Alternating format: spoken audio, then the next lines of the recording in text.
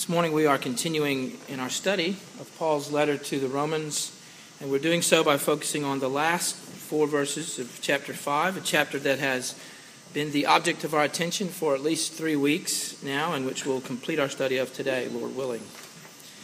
And if you've been with us for any of these most recent studies, then you should at least, I hope, be aware of the fact that in this part of Romans we have been looking once again into this concept of the righteousness of God that has continued to be the dominant theme of these opening chapters in Paul's letter. In particular, in Romans 5, verses 12 to 21, we've seen some of the spiritual dynamics, if I can call it that lie behind both the fall of humankind into sin and misery through Adam, and at the other end of the spectrum, the forgiveness and restoration of God's people through Christ. The same dynamic, the same principle of federal or representative headship is in operation in both of those scenarios. Adam, as a representative head of the human race, acted sinfully, and because of our solidarity with him, as Romans 5 makes absolutely crystal clear, but because of our solidarity with him, we are guilty in him and in that action. His sinning is our sinning. The condemnation that he brought about was not just upon him, but upon all who have descended from him, which is to say, every person who's ever lived or ever will live. In our previous studies, we've seen how absolutely crucial it is that we understand our connection with Adam. It's vital that we do not lose sight of this doctrine of the imputation of Adam's sin to our account. It's essential that we keep straight in our minds the reality that our deepest problem is not just that we sin like Adam, although we do, nor is it that our own sinfulness makes us liable to the judgment of God, although it does. But our prior and deeper problem before all of that is simply that long before we ever had a chance to demonstrate our sinfulness, long before we were even born, we sinned in Adam. Now, to some people, this is a notion they're simply unwilling to accept. They don't like the idea that they might be regarded as guilty because of something that someone else did. They find the very concept of that to be deplorable. But the problem is, if you reject the idea of Adam's imputed sin and guilt, that someone might act on your behalf and in a way that implicates you or affects you, then in rejecting that, you're rejecting the contrasting reality. You're rejecting the idea that you could also, by imputation, be declared righteous because of the deeds of another person who was also acting in the same sort of representative role, namely Jesus. In other words, if you reject the idea that Adam's sin could count as yours, then you lose the gospel.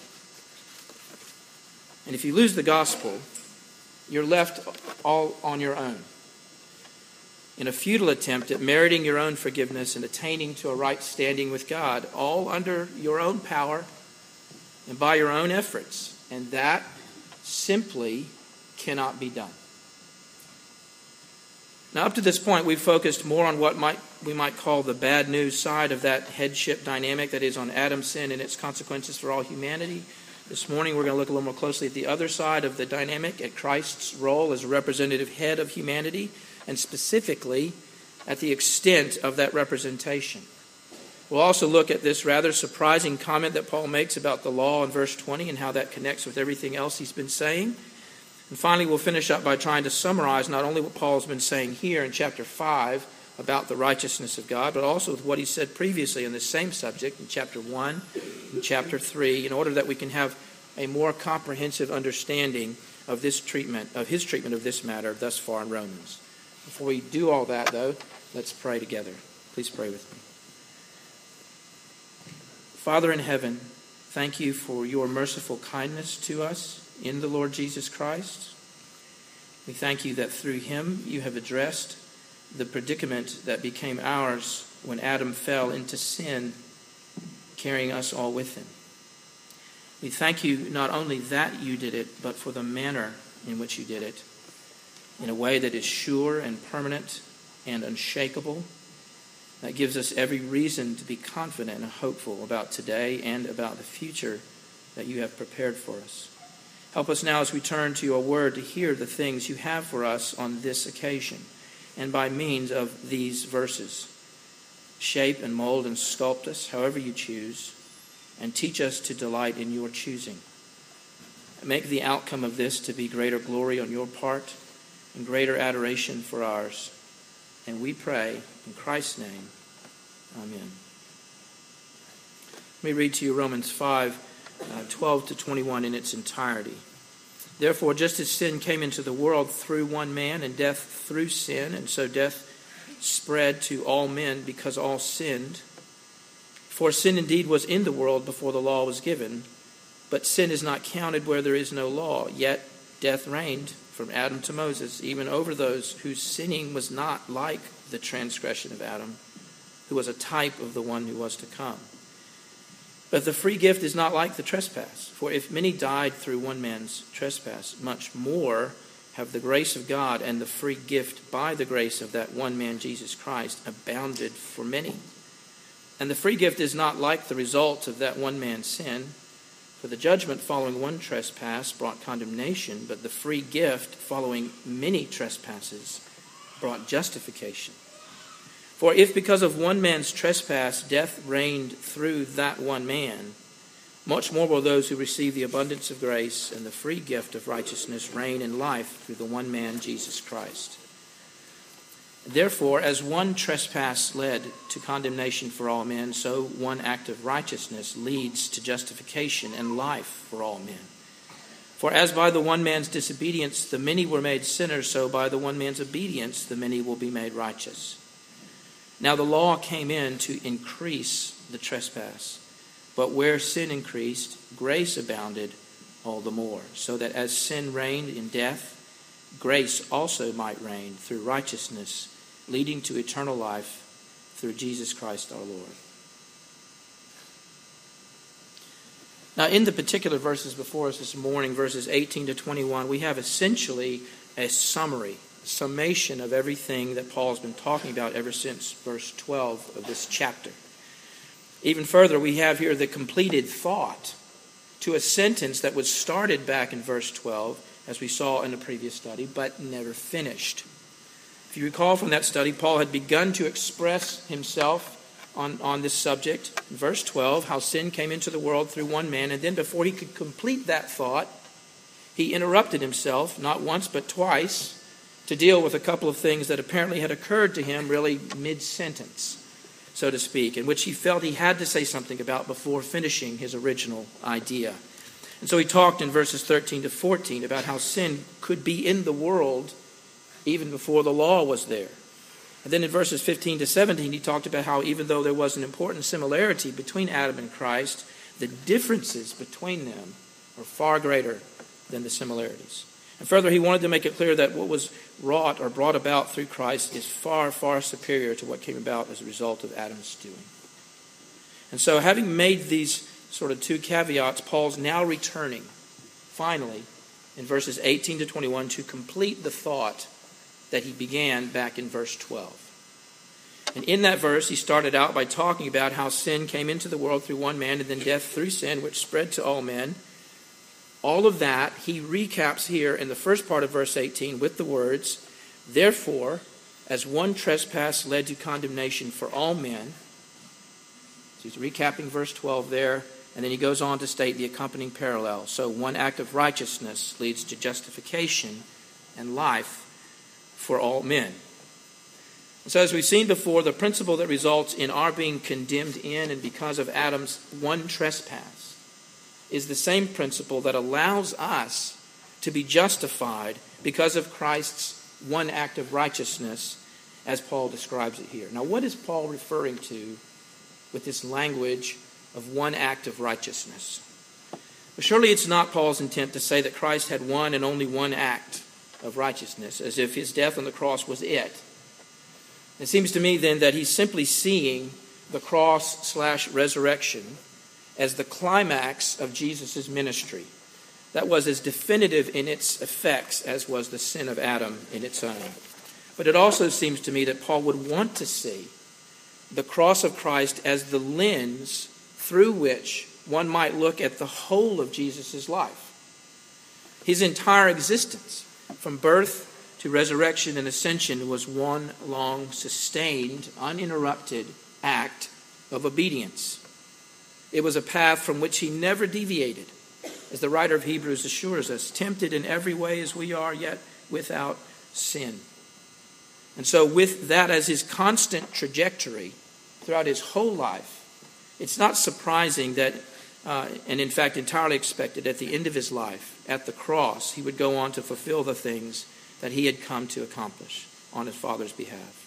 So Paul tells us that Christ's act of righteousness was the action of one man that nevertheless had an effect for a plurality of men and women.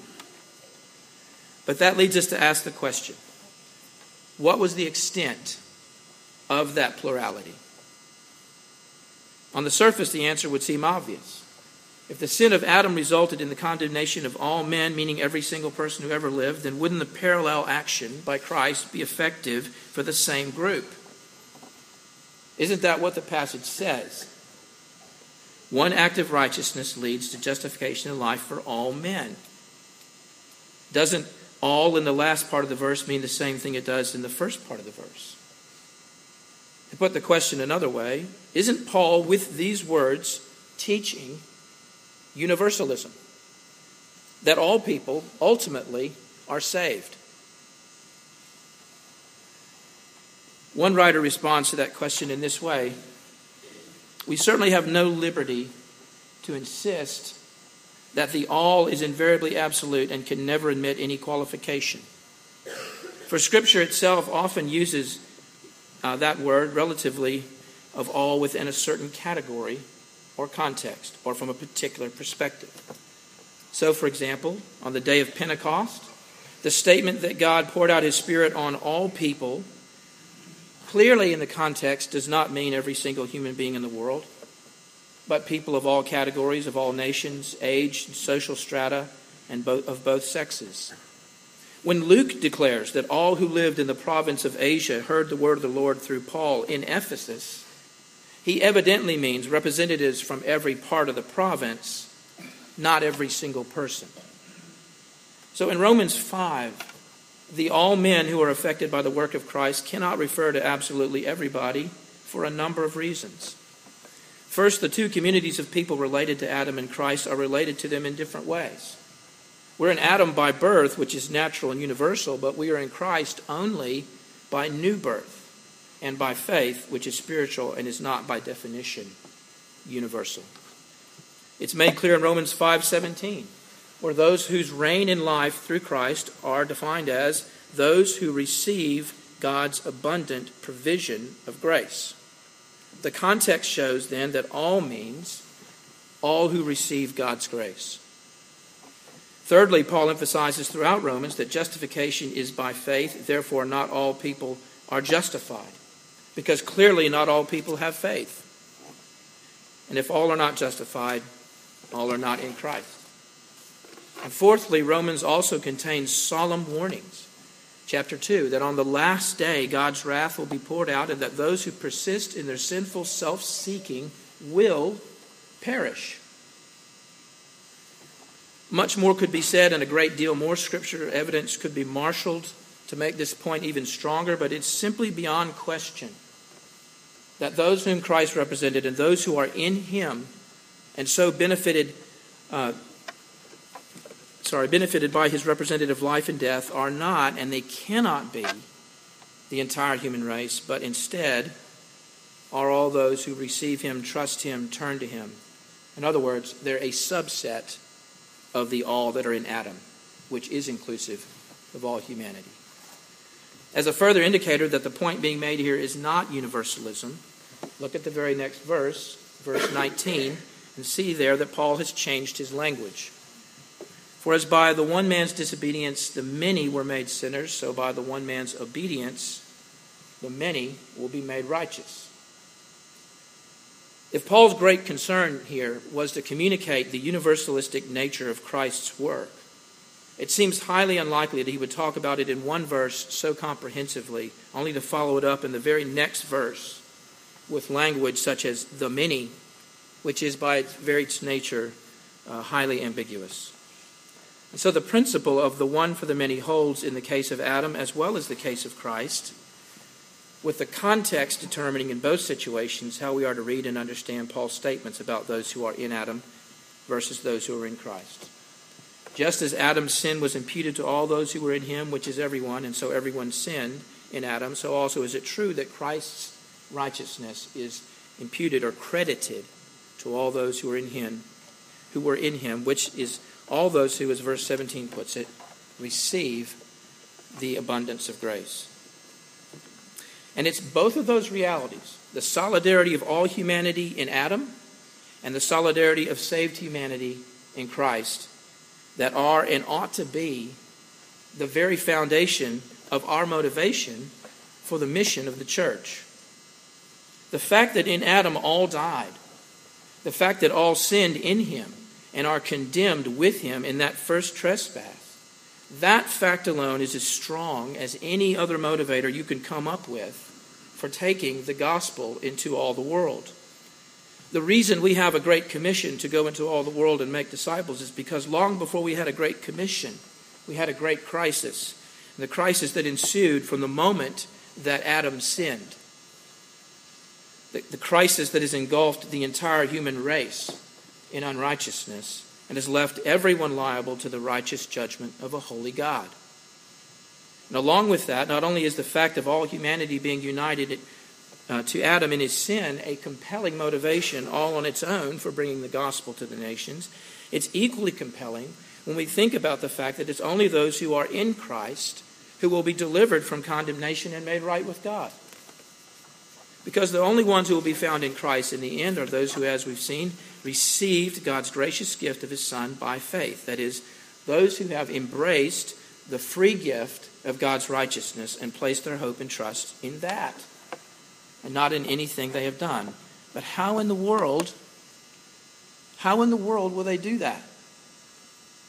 That's the very question Paul asks and answers later on in Romans 10.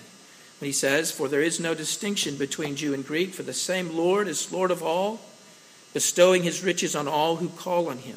For everyone who calls on the name of the Lord will be saved. And how then will they call on him in whom they've not believed? And how are they to believe in him of whom they've never heard? And how are they to hear without someone preaching?" So those who are in Christ are those who've received the abundance of grace and the free gift of righteousness, according to Romans 5:17, which is all of those who, to use the language of Romans 10, have called on the name of the Lord. But how will they do this unless they've heard about the Lord? And how will they hear about the Lord if you and I do not open our mouths? If you and I will not say the words, then they will not hear them. And they won't figure them out from just watching us. In fact, if anything, they'll be confused. Surely they'll be confused. And so it is the fact of our being in Adam creates the great crisis, which calls forth the Great Commission to bring the gospel in order that people might hear it and embrace God's free gift of righteousness, and by so doing show that they are in fact in Christ, and so belong to that family of those who've been saved by grace through faith.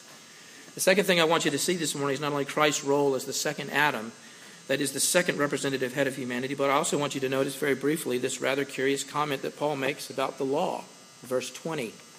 "Now the law came to increase the trespass, but where sin increased, grace abounded all the more." As Stott points out, verse 20 comes across in some ways as a digression or a slight departure from the topic at hand. However, it's likely a much needed departure, and he explains it this way. He says, Paul has been developing his analogy between Adam and Christ, but his Jewish readers may have been asking if there was any room in his scheme for Moses. What about Moses?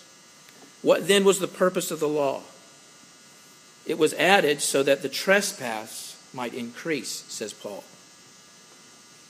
Part of what Paul meant by this, he's already explained in previous places. But the law reveals sin. It doesn't cure it. It displays and defines sin. It doesn't get rid of it. The law turns sin into transgression, since where there is no law, there is no transgression. In Romans 7, Paul is going to add that the law even provokes sin. These statements must have been shocking to Jewish people who thought of the Mosaic law as having been given to increase righteousness, not to increase sin. But Paul says the exact opposite. And once again, with his words, Paul shows his continued abiding concern for his Jewish brothers and sisters, whom he knows need to embrace the Lord Jesus Christ. But Paul also knows that if they were anything like him, if their background was anything like his, then like his once was, then they will struggle with this whole notion of obtaining a righteousness apart from the law. He knows that many of them, like him, had a view of the law that was in fact unhelpful, because it was a view that saw law-keeping as a means to obtaining a right standing with God, a way of meriting God's favor. So over against that kind of background, Paul has taken the opportunity several times in this letter, whenever it's presented himself, to make comments about the law and its function that would perhaps have seemed jarring and even abrasive to his Jewish listeners' ears. But he does it anyway. And he does it because he wants to take every opportunity to move them away from an illegitimate use of the law and back towards some of its legitimate uses, as that which reveals sin, as that which defines sin, as that which makes us transgressors, and as we see here, as that which even and perhaps surprisingly increases sin. But how precisely does Paul see the law as something that increases sin? In what way does the law do that? Well, simply put, the law increases sin not in the sense of multiplying sins, but rather in the sense of multiplying the awareness of sin. Thanks to the law, the breadth and depth of human sin has become more clear and more apparent than it ever was before. It's sort of like what happened the day that I first learned that in basketball there's this thing called the 3-second rule, which means basically you can't just camp out in the free throw area in front of the basket indefinitely if your team has the ball. You can hang out for 3 seconds, when you got to get moving out of the area, out of the lane. Apparently you're supposed to share this space with everybody. I did not know this for a long time when I was learning to play basketball. It was all news to me. And here's the thing. The appearance of that rule finally in my life did not make me a 3-second lane violator. I was already one of those. The rule just revealed more clearly than ever one of my many deficiencies as a basketball player. Because I wasn't just an occasional lane violator. I was a frequent lane violator. I was horrible. I was like a 3-minute lane violator. Maybe I never left it. I don't know. But that painful revelation about myself also led to a revelation of something else. It revealed the incredible graciousness and patience of many of the people that I'd played with up to that point, and who had determined for some reason not to make an issue out of with me, even though they had every right to. I mean, I must have been a pain to play with. But they didn't point it out to me every time. It's a crude analogy, I admit, but the giving of the law functioned in much the same way, making evident the already pervasive presence of sin in the hearts and minds of men and women, and so making their need of mercy and grace that much more clear. And with that, making the kindness and patience of God toward his people that much more apparent and, frankly, amazing. The last thing I want us to do with the little bit of time we have left is to very quickly summarize what we've learned thus far in this letter about the righteousness of God, starting what we saw all the way back in Romans 1. Romans 1, 16 to 17, where this concept of the righteousness of God was first introduced. We learned the phrase, the righteousness of God, is referring in the main, not to a quality of God, although he does have that quality, and not even an activity of God, although God's actions are righteous all the time, but rather it's referring primarily to God's bestowing, crediting his righteousness upon unworthy sinners, thereby giving them a new status before God, a right standing before God. Later on in the letter of Romans, chapter 3, verses 19 to 26, we learned several important things about the righteousness of God. We learned that the reason we need a righteousness from God and of God is because in ourselves, we, all of us, are broken and sinful. We all fall short of the glory of God that we're meant to image and are condemned by our unrighteousness in the sight of God. We learned that the righteousness of God is not one that comes or can come through any sort of keeping or possessing of the law of God. It's a right standing with God that comes about not as a consequence of something that we do, but as a consequence of our trusting in something that Jesus did. Further, we learned that the only reason that we have access to this gracious gift of God's righteousness is because God is determined in his heart to be kind and gracious to his people. Period. God's just determined for his own reasons and under no obligation or compulsion to freely to bestow upon undeserving people the gift of righteousness. Even further, we learned that the ground or the basis of our righteousness is the cross of Christ, at which four things took place at least. We were justified, which is simply the Bible word used to describe God's determination to pardon or forgive a sinful person and to accept them as righteous, as in standing in a right relationship with himself on account of their having been credited with the righteousness of another. We were redeemed, which is kind of marketplace language, a concept that the Bible employs to talk about how the penalty or the wage for our sin is death. Now Christ has paid our bill, so to speak, in our place, and by that price ransomed us and redeemed us and delivered us from slavery to sin into the freedom we have in Christ. Also at the cross, God's wrath was propitiated. It was dealt with. It was addressed. At the cross of Christ, God's perfectly justifiable anger against humanity was fully satisfied by God himself in the person of his Son, because there would have been no other way for it to be fully addressed. Finally, at the cross of Christ, God's reputation was vindicated. God's character, the fact that he is a just God and a holy God who always and by definition does right and is right, that character was defended and demonstrated at the cross. All of that resulted from our study of Romans 3, and then to that already rich understanding of the righteousness of God on our most recent studies of Romans 5, we've been looking at what we might call, again, the spiritual dynamics that lie behind the righteousness of God.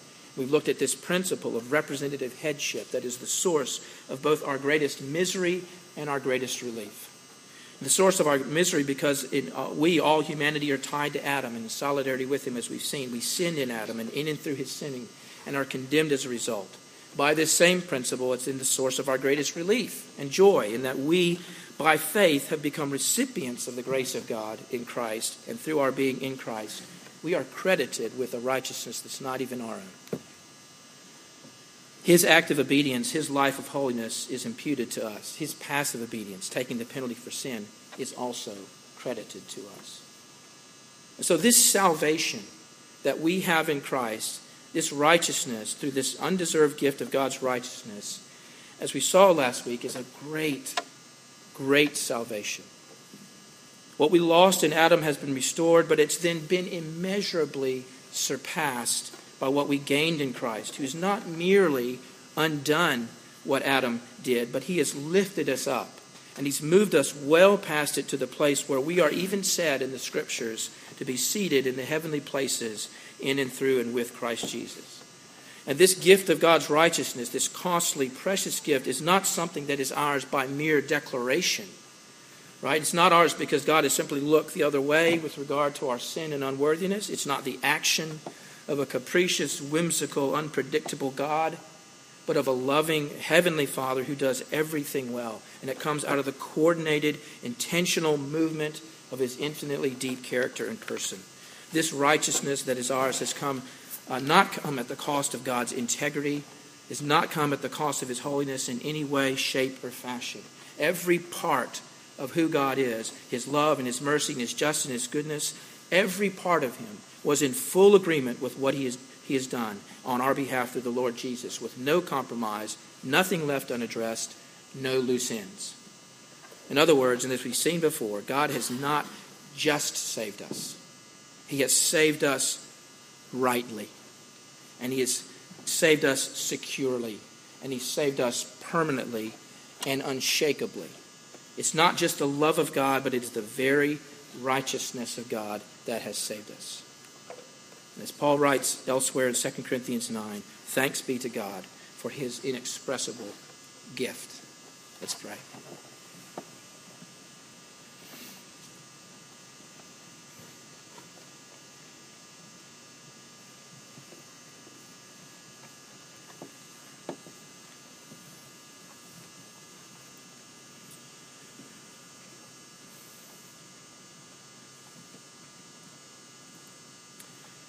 Father, help us to take this great truth of the righteousness of God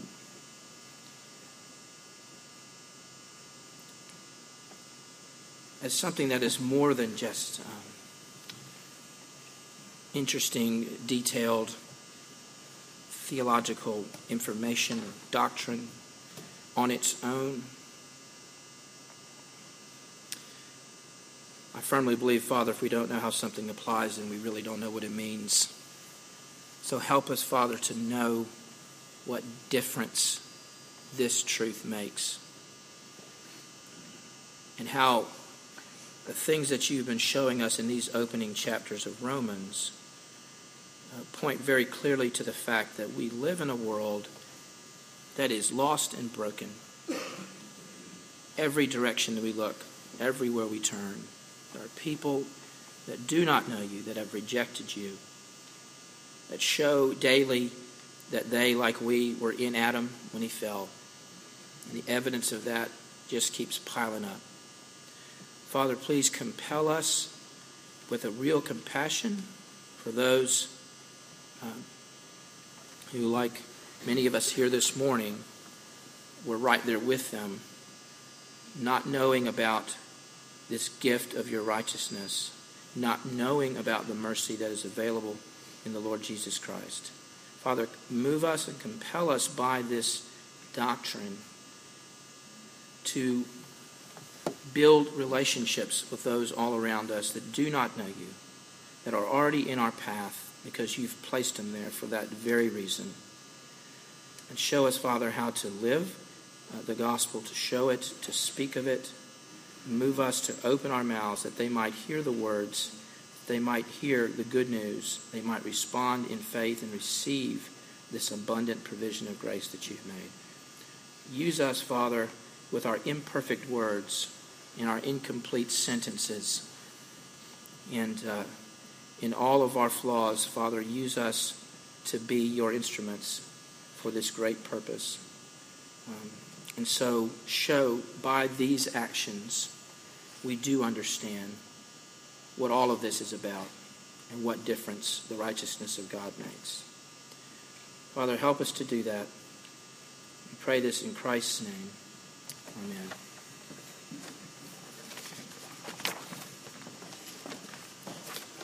I'm going to take up an offering for those who want to support the work of this church and ministries through this church. And we'll also be singing an offertory song together during the collection. Please remain seated during the singing of this song.